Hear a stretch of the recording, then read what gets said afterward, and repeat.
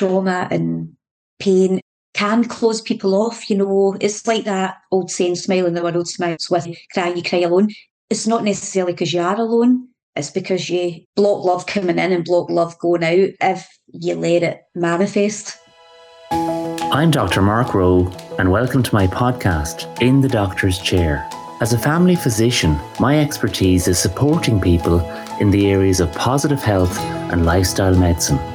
Join me in conversations that share life lessons, health habits, and leadership practices, focusing on positive psychology, lifestyle medicine, and ways that enable you to live with more vitality on purpose. Appreciating that when it comes to your vitality, that everything is so interconnected. Episodes will air weekly, and you can find me wherever you listen to your podcasts, and of course on my website, drmarkrowe.com. As a practicing family doctor with expertise in lifestyle as medicine, my purpose is to encourage and support you in terms of positive health, personal growth, and all things well-being. As I say, to never stop starting. Each month on a live webinar, I teach learning by doing and learning by being, the why and the how of health-enhancing habits, giving you the science as well as support strategies to live with more vitality. I'd like to invite you to join my Self-Development Club. To learn more and to sign up, visit drmarkrowe.com.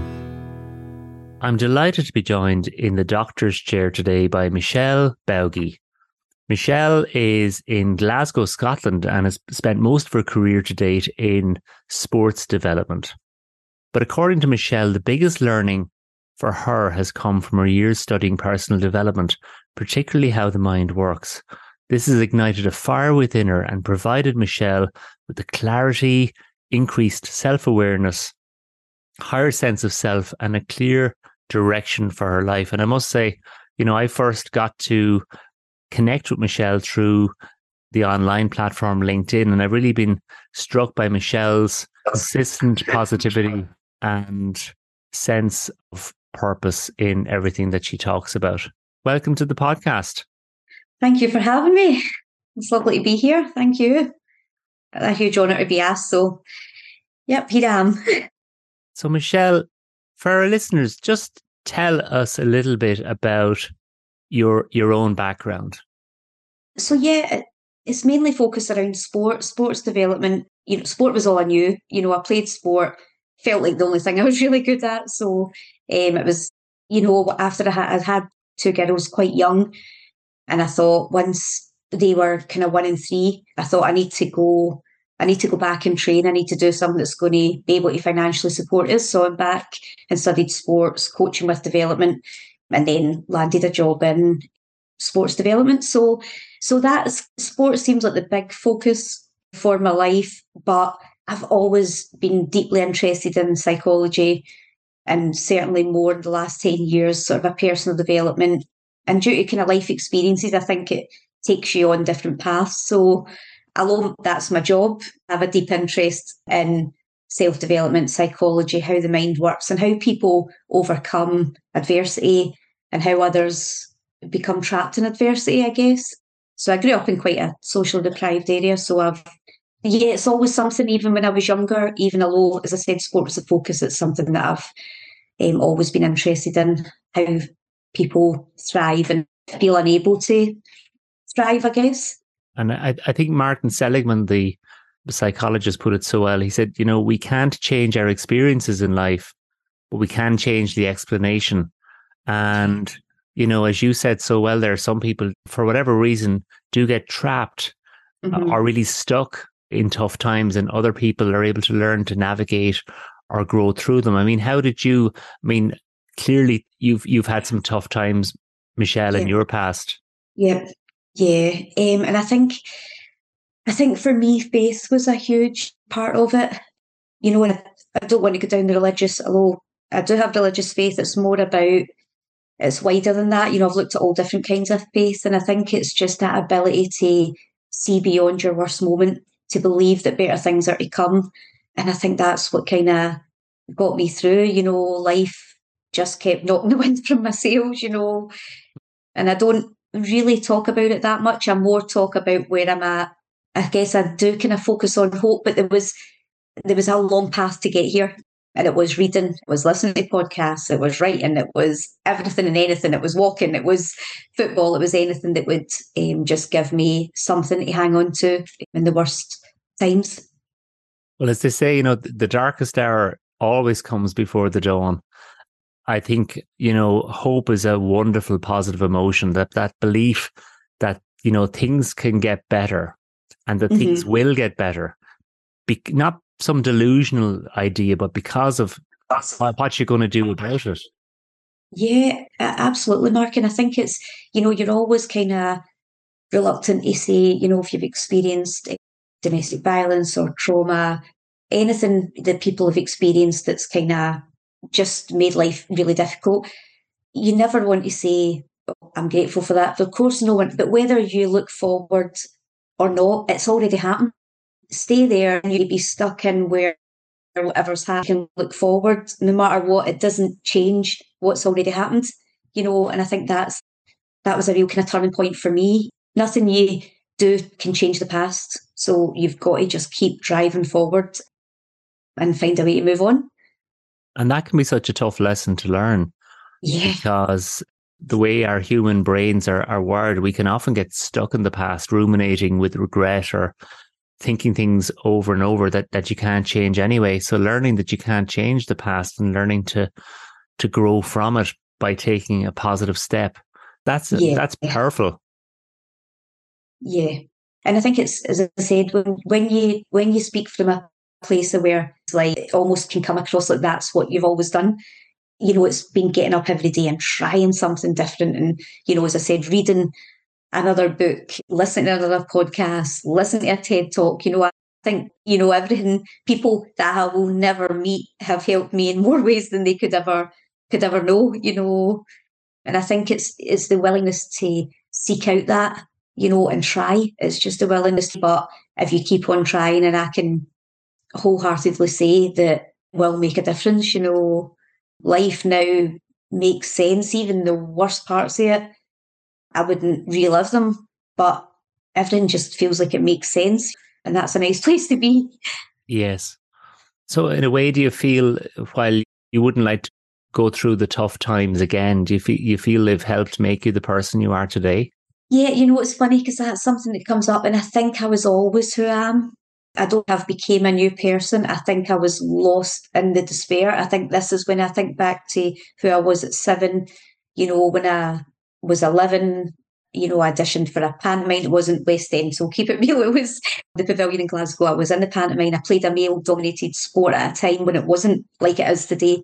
I wasn't afraid to be seen until I was. Then I just spent years hiding, just layering up and just, arming Mary Brown. And it's only now I go, no, wait a minute. I always had that. It was just hidden underneath all the layers of pain, I guess. To answer your question, I think I am who I was always born to be. I just, had the wind knocked from my sails. But thankfully, it was still in there somewhere because I was able to dig deep. I think that's a wonderful reflection and answer. And, it's got me thinking about the old Sanskrit idea of samskaras. They describe it that we, in many ways, are like a big Spanish onion. But we become caked in layer after layer after layer of setbacks and struggles and, the day-to-day challenges that we all face in life. And we get caked in these things. But actually, if you peel them away, like you peel away the layers of an onion, you get back into the heart of the onion, which really is pure love, which really, in a way, is who we all are, really, isn't it? Yeah, absolutely. I truly believe that. And I think having a community of people around you is another really strong, who are able to see that when you can't. Because the problem with trauma and pain can close people off. It's like that old saying, smile in the world smiles with, cry you cry alone. It's not necessarily because you are alone. It's because you block love coming in and block love going out if you let it manifest. Yes. And sometimes I find as well, the people that are experiencing isolation and loneliness, it can be difficult for them to reach out because paradoxically, while they know they should do, they feel they can't. There's like a barrier there. Yeah, absolutely. And I think that's probably my one goal would be for anyone just not to feel alone in their suffering, and depending on what your challenge is, if it's like I always remember when I was in work thinking if I could go in and say I was divorced, that would be so much easier. If I could say that, because people get that. It's a universal, and that doesn't take away the pain that comes with people who are divorced, but it's a universal issue. People have been through it, but trying to go into a workplace and say your deepest, hardest things just didn't seem, so it does make you feel alone in your suffering, because you just can't share. And I think that's the pain for people, is not being able to share. Yes. What became the real tipping point for you, Michelle, in terms of moving from that space of not being able to share to suddenly seeing things very differently? I think lockdown for me was, isn't it, again, it's so hard to say because I know so many people lost people, are really deeply affected. For me, for once in my life, I wasn't alone. It was that everyone was in it together. I wasn't at home alone facing, so it was everyone was experiencing similar but different. And it gave me a chance because I just get up and go to work. As long as I'm going to work, everything's normal. That's what I'd done. I just bought a latte, I smiled, I played football at lunchtime, but there was so much going on in lockdown. When they said you need to work from home, I was like, oh, what do I do now? I have nowhere to run. I can't micromanage myself through this. I need to sit still. And I think that I started writing. And as I typed, the words would just, I think I've probably collectively wrote about 100,000 words, maybe more than that. And it Wow. just making sense of everything that happened. And that's when I wrote the children's book as well. And yeah, that was lockdown, I think, was the shift. And once I was writing and I could see each story, each kind of, if you like, chapter of my life, where it had went, I was able to see it for what it was. And the shame I'd carried was never mine to carry. And it was so liberating. And since then, it's like all this crazy stuff keeps, being invited on your podcast, all this, really lovely stuff. It's like, can't explain it. It's just been such an amazing couple of years. When you wrote, Michelle, did you write about your experiences? Yeah, I wrote it as almost like a third person, like I was writing. So I wrote lots of short stories, and then I've got, like almost like if you were, imagine, they say, write like no one's ever going to see it. So I kind of formatted it like a book, and that's got chapters, and that's very focused on my life from pretty much not at the beginning, but I'm not getting into great details, even although I spend the time on all the worst things that's happened. I wanted to spend the time on the lessons. So yeah, it was like each chapter, and I don't know, it just gave me such clarity, I think. So it's really, really interesting the clarity we can get from writing and the catharsis. Yeah. And there's this chap called James Pennebaker in Austin, Texas, who he spent his whole career about the benefits of expressive writing and how it can really, really build resilience, well-being, and really put someone on a new path who's overcome adversity. And it sounds like that's what it's done for you. Yeah, it has, Mark. And I think as well, like, because I never, as I said, most of it, 90% I haven't shared. I share some snippets. LinkedIn's the only social media I use. So I've shared some snippets on that. When I started writing, so my daughter was 16 when she had my granddaughter, and the children's book was inspired by my granddaughter, who had a full village around her, but I was aware that not everyone in that situation does have a village. So again, it was about helping hopefully one child feel less alone, and it's about harnessing self-love. So, but when I started writing that, I never sat down and said, I'm going to write a book. It was just the same as everything I've wrote. It was just a story that just came, and I just kept writing and writing and writing.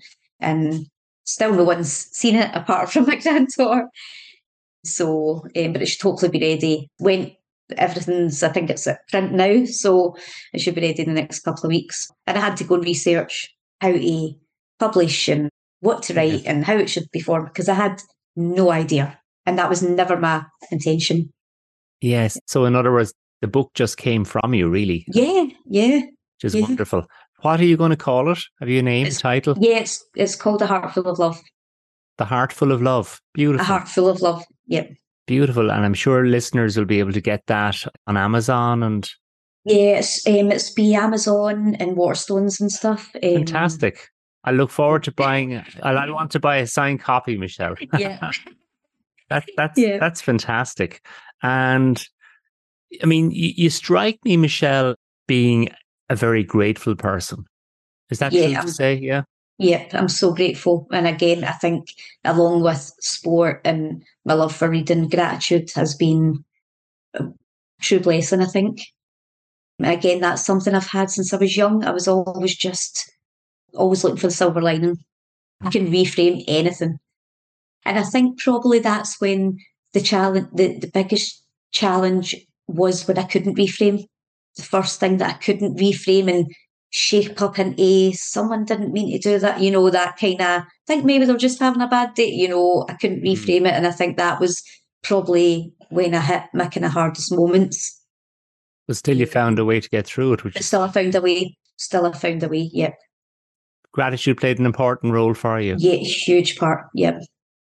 Do you have a written gratitude practice? Do you talk about what you're grateful for? I mean, how do you bring gratitude into your everyday life? So I have a very, again, morning routine that I introduced about a year and a half to 2 years ago. And it was because life as it is, and even still now, my daughter was 16 when she had a baby, things can be not always go to plan. So you couldn't always, and not just for that, just because life happens. So, we wake up and if you're on your phone, the life can take you in whatever direction you allow it. So I decided that I was going to take the first hour for myself and I wasn't going to let the world in. So I get up every morning.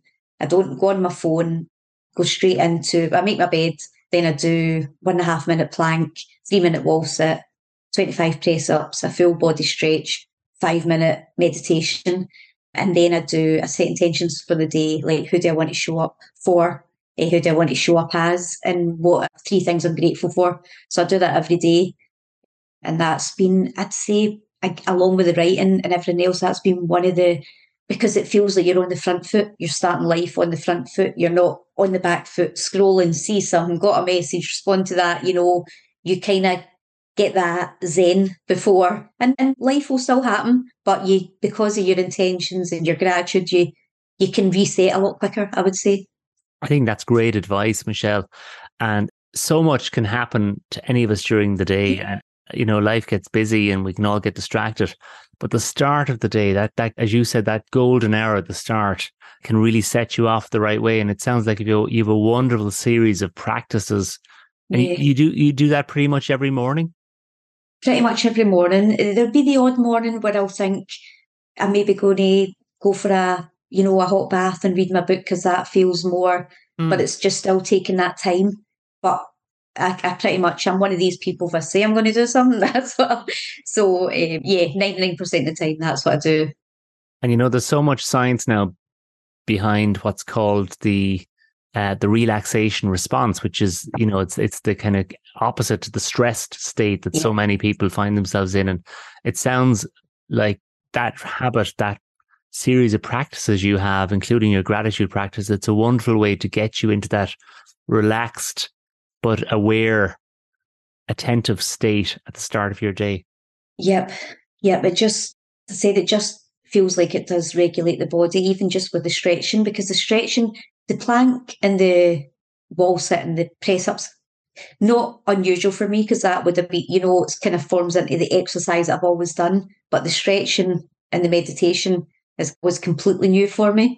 I used to be so distracted, like when I was trying it initially. Now I'm like, when the 5 minutes is up, I'm like, oh, maybe I'll do longer, I think it's just such a nice way as well, because it might be as well, who do I not so much need, who do I want to make contact with today? There's people you go, I need to speak to them, but I've not. It just resets, anything you've got to do, or prioritise the important things, not the tasks, your day to day, hanging up the washing and going for shopping. They're things that need to be done, but I mean the really meaningful tasks of life.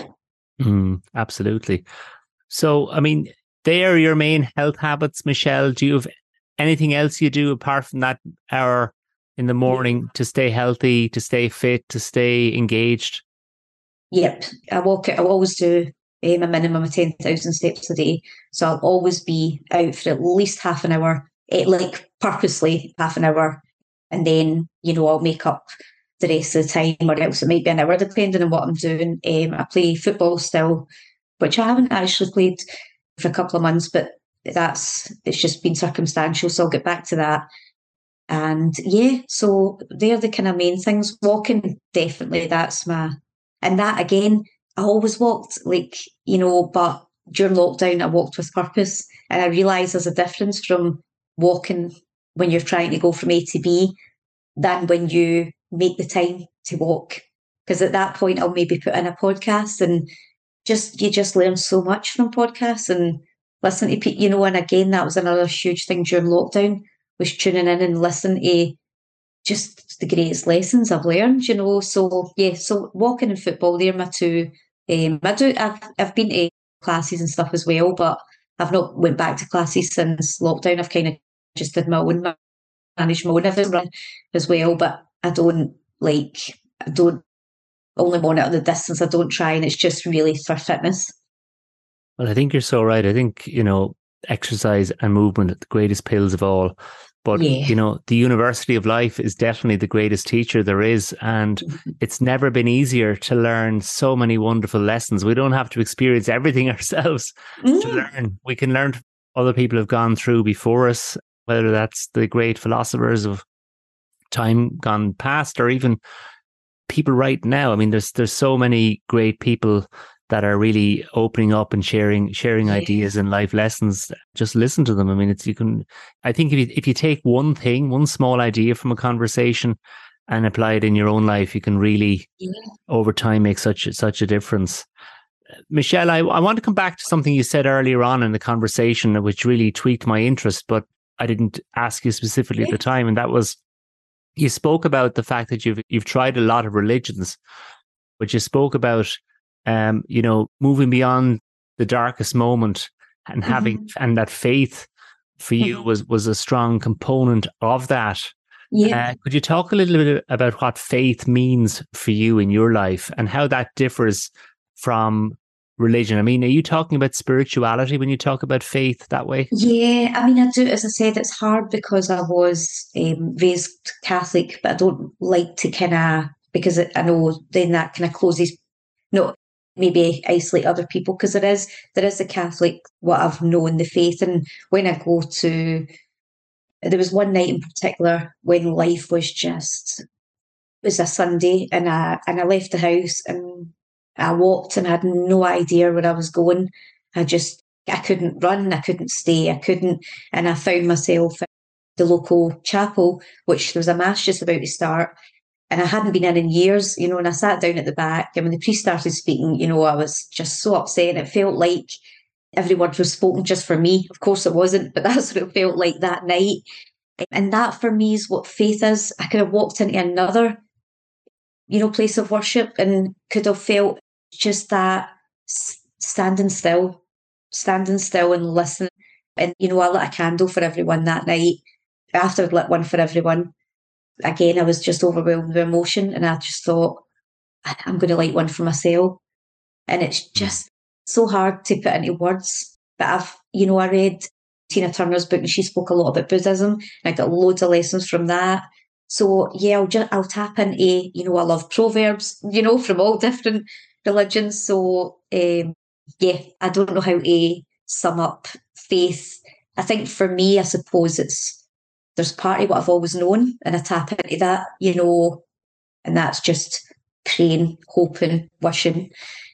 And then there is life happens to everyone, spirituality sense, the energy fields and where you're placing your energy, and that's another side, but it all intertwines, if that makes any sense at all. No, absolutely. Because I think, some people can be spiritual and religious, but some people can be spiritual and have no sort of formal religious connection whatsoever. And, I think that is one of the downsides of any religious practice, is that it can, as you said, it can close other people off and create that sense of them and us versus everyone together. people feel, I think, then feel out of the tent or feel disconnected or isolated. Mm-hmm. Yep. And I love this sort of the principle of whatever your God is, whatever, sometimes you're not praying you're just praying for an energy field that none of us really know about. You don't have the answers and you're seeking them to whoever that is. None of us really know, but it's just accepting that you don't have what it is you need right now and you're asking for it from somewhere else, from someone else. And I think when you look at, you're speaking about energy, when you look at quantum mechanics and how everything exists as a wave as well as a particle, as it were. And then when you look at things like quantum entanglement and how people and things can be connected, even though they're a long way away, and how this has all been shown through science and physics, there is so much we don't understand. But I think the basics of being a good person are universal to all cultures and civilizations.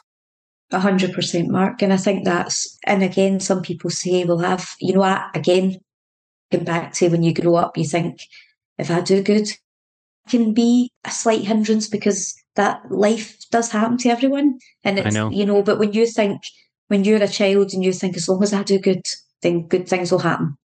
Terrible things happen to good people every day. It's no reflection on them whatsoever. It's just life happens. And that's just the unfortunate side of it. You're absolutely right. I loved how you shared there a few minutes ago how when you were in that dark spot and you went for the walk and you ended up in the church and you lit a number of candles, and at the end you lit a candle for yourself. I love that, Michelle.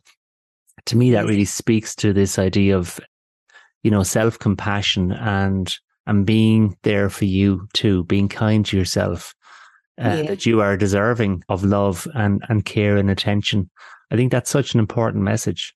I think it is, Mark, and I think because later, not at the time, like years later during lockdown, when I wrote, sometimes in life you have to light your own candle, and there was an article I wrote about that. But because if you don't, you can't light anyone else's. On that night, I lit one for everyone else because that's where I was at that moment. It took me to the late moment to go, oh, I'm going to light one for myself. And I lit one for myself and I prayed for myself, but you can't you can't pour from an empty cup. And I think that's where my morning routine, everything I do is to allow me to show up for other people, because that's the most important thing to me.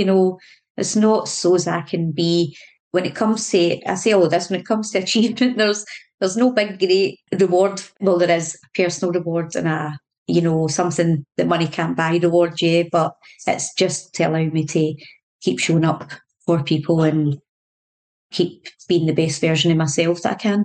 And I think that's a really, really important message, to keep showing up for yourself and to understand that doing that enables you to be there for other people as well. And really that's really the starting point. Self-care is really the starting point on that journey, not the end zone.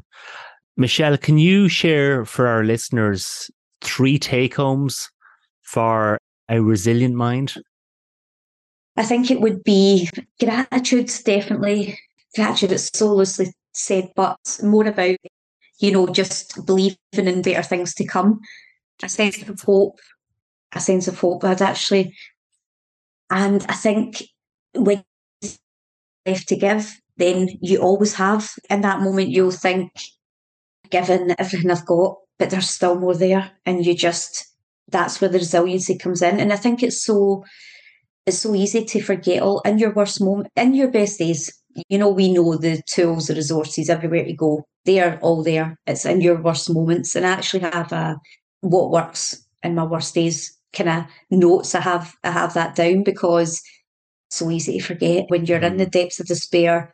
It's like, go for a walk. It can be so kind of, I think they're the kind of have a go-to list and know that no matter where you feel you're at, you've still got more in there. You've still got you're still more there. I mean, I think that's a really, really important idea.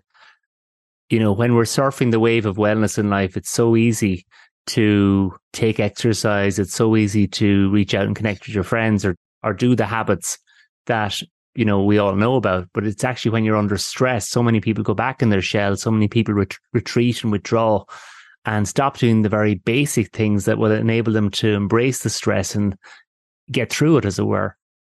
I think having that list for your tough days, I think that's a brilliant insight. Yeah, and I think as well, like we said before as well, like love, not just letting the love out, but letting the love in. Faith comes into the resiliency as well. It all seems so isolated, but it's all so interlinked. But I think let love in, allow yourself to be seen, because that will, you'll build strength from others. And that's probably one of the greatest, because I did close off and it made it so hard. And now I'm like, I can't imagine, feeling that isolated is what I felt at certain moments. I know from reading your LinkedIn, Michelle, that you say that Edith Eger's book, The Choice, is one of your all-time favorite books. Wow. So I'm just reflecting on that right now in real time, in terms of letting the light and letting the love in, because her story was an incredible story, wasn't it? It was one of the best books I've ever read, actually. And I think that she has so many important messages. I read The Choice and I read The Gift, and there is so much for anyone. I mean, I think I've sent as a gift to about 5 people, just as I know they will love it and get so much from it. And I think I love her. There's no hierarchy to trauma. Oh, it was just incredible. I would recommended books I would ever. It was one of the first ones I would ever say to anyone. Actually, it was really good. And I think just going back to resilience as well, Mark. Sorry, before, it's consistency as well. Keep showing up, keep trying. Dr. Edith Edgar. Yeah, I'd listened to her a lot on podcasts before I read the book, which was nice, because when I had to go back and really hear her early part of the story, I was able to, my mind worked. I knew she'd made it out, so I was able to read, and yeah, she's just phenomenal. So what I hear you saying, Michelle, is that your top 3 tips for building a resilient mind would include, firstly, that sense of hope and realistic optimism. Secondly, letting the light in, letting the love in, to include faith and self-compassion and self-care. And thirdly, to keep showing up for yourself, to be consistent, even on the tough times, even on the tough days. Yep. And on your best days, when you know it works, get that list and keep it. And if you need to refer back to it on your work, remember, go back and look at it, because it will help. It will remind you when things aren't as clear. That's your reminder, what you need to do.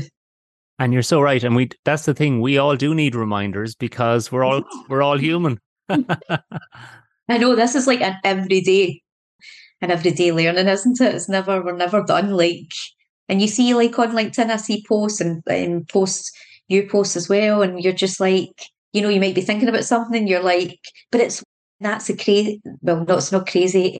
The inspiring thing, when you're so open to message, so open to grow, so open to heal, the messages will come in. Every day you see something that someone else has wrote, posted, worked on, and you think, great. And you can take a wee bit of that as well. Absolutely. I mean, it's just, it's a really key philosophy of mine, this idea of staying open and, to never stop learning and growing. And, life is an adventure, and it's never too late to change and to start again, Really isn't, that's not a cliche. It's really never too late. As long as you're still breathing, you can still change things. Absolutely. And finally, Michelle, for you, what's the meaning of life? The meaning of life. I think for me, the meaning of life is love, kindness, and compassion. They are the 3 most world marks to me more than how well I've loved and how well I've treated people. And not just my people, my family. It's easy to love the people we care for, the people we're invested in, but I just mean wider humanity and just people you've never met. I see someone struggling and I just think, I hope your day gets better. I hope life gets better. It's just a silent prayer, a silent wish. I think it just all comes down to love, kindness, and compassion. They're the things that, for me, the meaning of life. Everything else is a bonus. They're what needs to be working. Well, Michelle, thank you so much for joining me in the doctor's chair. Keep letting the light in, as you say. Keep leading and learning, inspiring others, and bringing your purpose and passion into the world. Michelle, thanks for being in the doctor's chair. Thank you so much, Mark. Thank you for having me. Thank you for listening to my podcast, In the Doctor's Chair. For further resources to support you to live with more vitality, please visit my website, drmarkrowe.com.